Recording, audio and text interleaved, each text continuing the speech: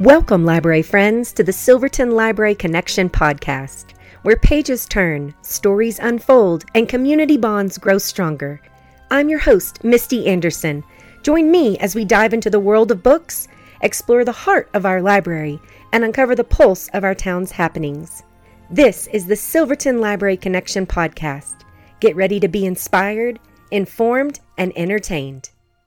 Hi there, library friends. Welcome to another episode of the Silverton Library Connection podcast. I'm your host, Misty Anderson, as well as the library director here at the Silverton Public Library, and welcome back. I hope everyone had a very happy holidays, and now we are in 2024. Can you believe it?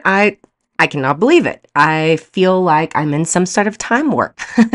So I wanted to kick off this year with books and what were the best books I read last year. And let me tell you, this is so hard to narrow down. So Goodreads is an app that you can use to kind of track your books. And I use it to track my books because heavens, I can't keep up with what I've read. And they do like a yearly competition, which is really fun with yourself just to see if you can read, X number of books. And so they also do a thing at the end of the year where they have a sheet where you can fill out your top 3. And narrowing it down to 3 is next to impossible. Now, I have 50 books this year was my goal. I only am at 46 right now, so I'm really close. But going through those, and I mean, some people read 100 books, which I aspire to read next year, and then you're supposed to narrow it down to 3? Come on. So what I've done today is, I'm in charge. So I'm going to give you my top 3 fiction. I'm going to give you my top 2 nonfiction. And then I'm going to give you my top 1 juvenile fiction and then my young adult. I absolutely read way more fiction than anything. So narrowing that down it was ridiculous. So I was able to get it to 3. So we're going to start with the fiction category, my favorite. I have been, when I went through this list, there were so many great books in the fiction category this year. But the number one, I would say for me, is Happiness Falls by Angie Kim. And this book was her second book. Her first book was Miracle Creek, which I loved. And I was just like, there's no way that she could possibly outdo herself with that. And then she did. And what's even more exciting is that my book club is reading this book right now. I had already read it and suggested it. And Angie is going to join our book club via Zoom to discuss this book. So I'm really excited, and I promise that didn't spur why I put it as my number 1. It's just a really great book. So let me tell you a little bit about it. So there's this dad, and he goes missing, and his family is desperately searching to find out what happened. And he has this little boy who, I shouldn't say little boy, I think he's a teenager, who has some neurodivergent difficulties, and he runs off and then comes back and won't speak. And it is seriously page turning. What I love most about her writing is she takes a very biracial Korean American family in Virginia, and it gives you so much. So Mia is this 20-year-old girl, and she is concerned when her dad and her younger brother Eugene don't return from a walk in a nearby park. And so they all assume they've lost their phone or stopped for an errand, but by the time Mia's brother returns through the front door, he's bloody and alone, and it's clear to them that their dad isn't there. And so they're a really tight-knit family, and Eugene has this rare genetic condition called Angelman syndrome and cannot speak. And so it follows this very TikTok investigation to find out the whereabouts of this dad and what's going on. And when I say like page turner, I had to know what was going to happen. And it's also one of those books that there's varying perspectives, which is really cool. I love Mia, specifically her voice. I love hearing the voices of strong 20-year-old women that it just, what a difference, between me and them and how they think. And so it's just a very profound family drama. It's got all like the powerful storytelling that she had in Miracle Creek. And so it definitely is my number one book for this year. The second book is Remarkably Bright Creatures. And you guys, I didn't know what to expect when I read this book. If you look at the cover, there's an octopus and a lady on the front. So it's this beautiful story. So there's this woman, her name is Tova, and her husband has died, and she's been working the night shift at this aquarium, mopping floors and keeping up and things like that. And keeping busy, has been how she's coped with her husband. And since her 18-year-old son, Eric, mysteriously vanished on a boat in the Puget Sound over 30 years ago. So Tova becomes acquainted with Marcellus. And Marcellus is this, I'm smiling because he's this giant Pacific octopus living at the aquarium. And Marcellus knows more than anyone can imagine, but wouldn't dream of lifting one of his 8 arms for his human captors until he forms this really great friendship with Tova. And so I know you're probably listening and you're like, what the heck? This octopus and this old lady formed this friendship? What kind of book is this? Oh, I will tell you, I listened to this on audiobook and I read it. The audiobook is sensational because of Marcellus's voice. He has an accent and it's beautiful. And anyway, so they end up in this friendship, and the detective that he figures out what happened the night Tova's son disappeared. So this octopus knows what happened to Tova's son. And now he's trying to figure out how can he let her know this information. And it's just a beautiful story of hope and friendship and a really strange animal that you learn some really cool things about. So it was a touching story for me. I think it might have been the first book in a long time that I cried. And it was just incredibly written.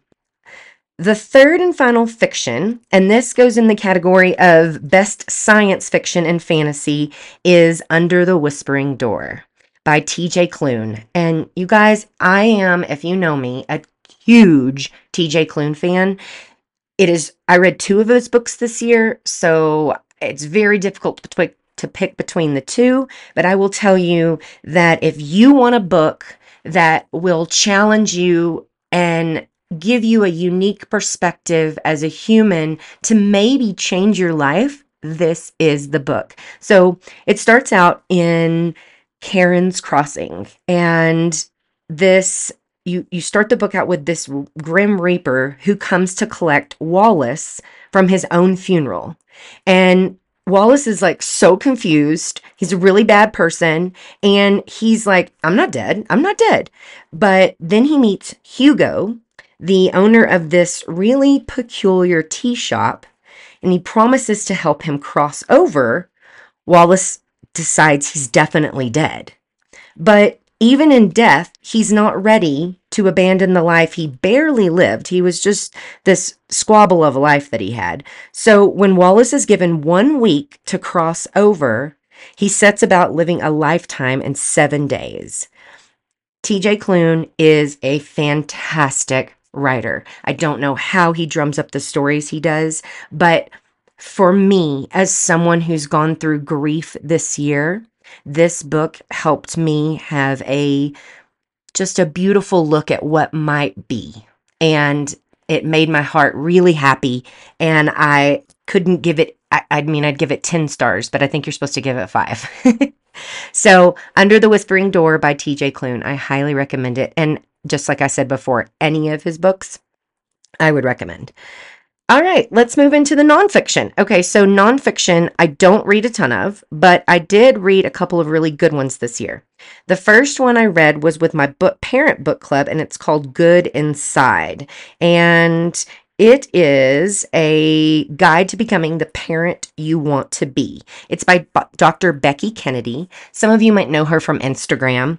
And so this book is really for any parent who has struggled under the substantial weight of caregiving, which is to say, all of us. It's not only a wise and practical guide to how we can raise our kids and help them be emotionally healthy, it's also for me a supportive resource when I need a little compassion and less stress. Dr. Becky is really smart. She's really thoughtful. She's very intentional in her parenting. And it helps you see the good inside your children and remember that when bad things are happening, you continue to see the good in them, and it helps you reroute your parenting. This book has really helped me. She has little blurbs in there, like the way she would say it essentially. And I, no joke, have memorized some of them. So if you're a parent and you're interested in, becoming the parent you really want to be, this book is really awesome. I think on Goodreads, which parenting books, there's so many of them, but this book on Goodreads has almost 15,000 reviews, and I think she's almost 5 stars. So it's a very, very, very accessible book for all of us. All right.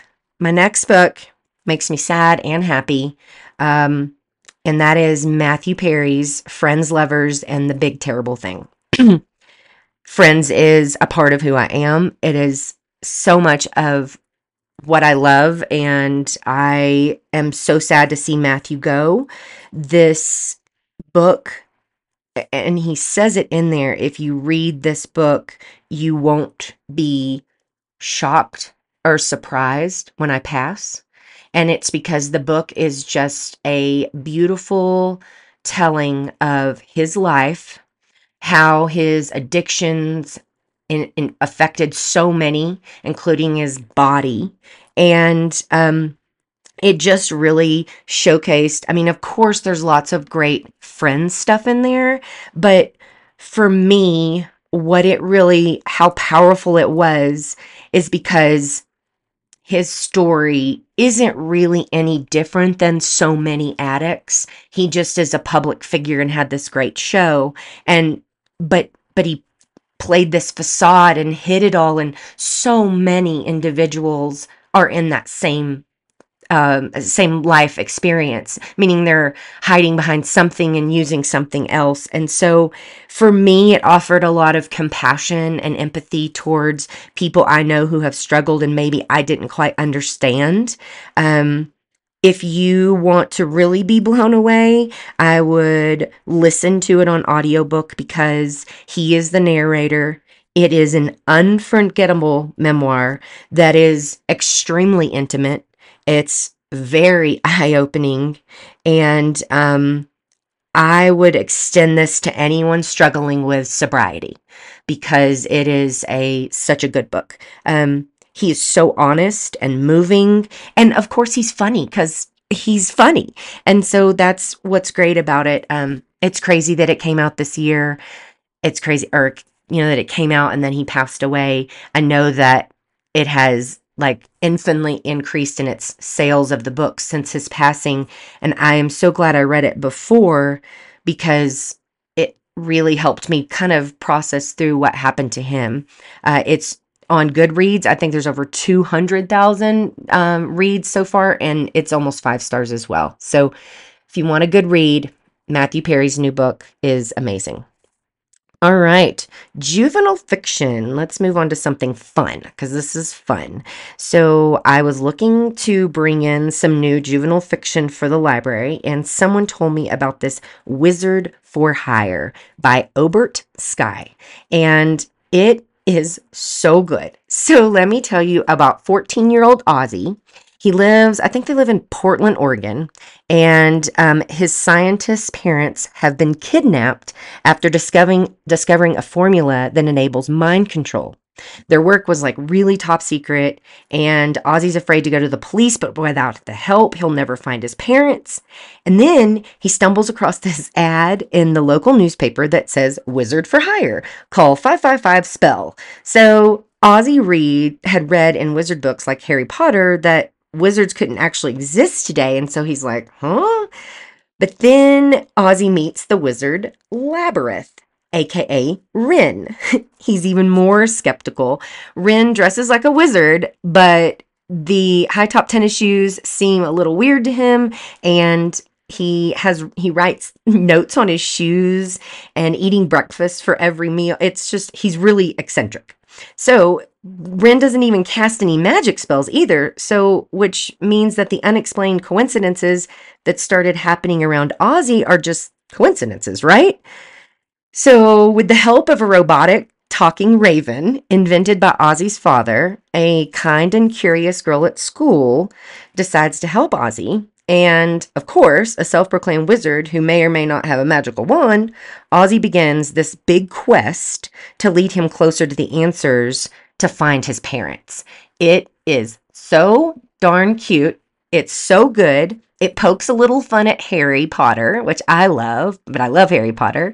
And there's 3 of them. So it's just a really great series. I would say it's great for anyone. Like if you're an adult and you're looking for a little bit of easy escape, you could devour this book in a day, and probably the series in 3 days. So Wizard for Hire is my favorite juvenile fiction of the year of 2023, which there's 3 of them, and I read all 3 of them, but the first one was my absolute fave. And that's usually how it goes, right? All right. The last thing we have, and I'm going to leave you with a little bit of a cliffhanger, is my, young adult. And I'm actually been saving my young adult for a while because it's a whole new world, and I'm sure a lot of you have read it. I know almost 1 million people on Goodreads have read it, and that's Fourth Wing by Rebecca Yarros.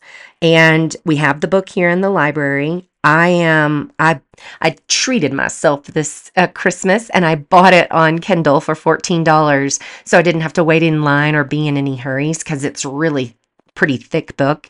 And also the audiobook is like 20 hours. So I did get the audiobook on Libby, which was awesome. I got a cut in line, and I wasn't going to start it until January 1st. But then I was like, you know what? I really need a good young adult fantasy escape, and I'm told this is it. So far, I think I'm 20% through the book, and I'm addicted. I cannot wait to finish this podcast and put my headphones back on and get back into my world of dragons. So if you want to read along with me, I would love it. I'm reading Fourth Wing. I think there is a second, and then I think possibly 2 more. So really exciting when you find a good series that you love. All right, you guys, that is the best of 2023 from Misty Anderson. I'm sure everybody's varies, and I'd love to hear from you about what were your top books of the year. I'm sure some of them are in the top for me too. I just couldn't talk about them today. So I'm happy to connect. I love to talk about books, and I really appreciate you being here today. I hope everybody has a wonderful week, and we will speak next time. Have a great day.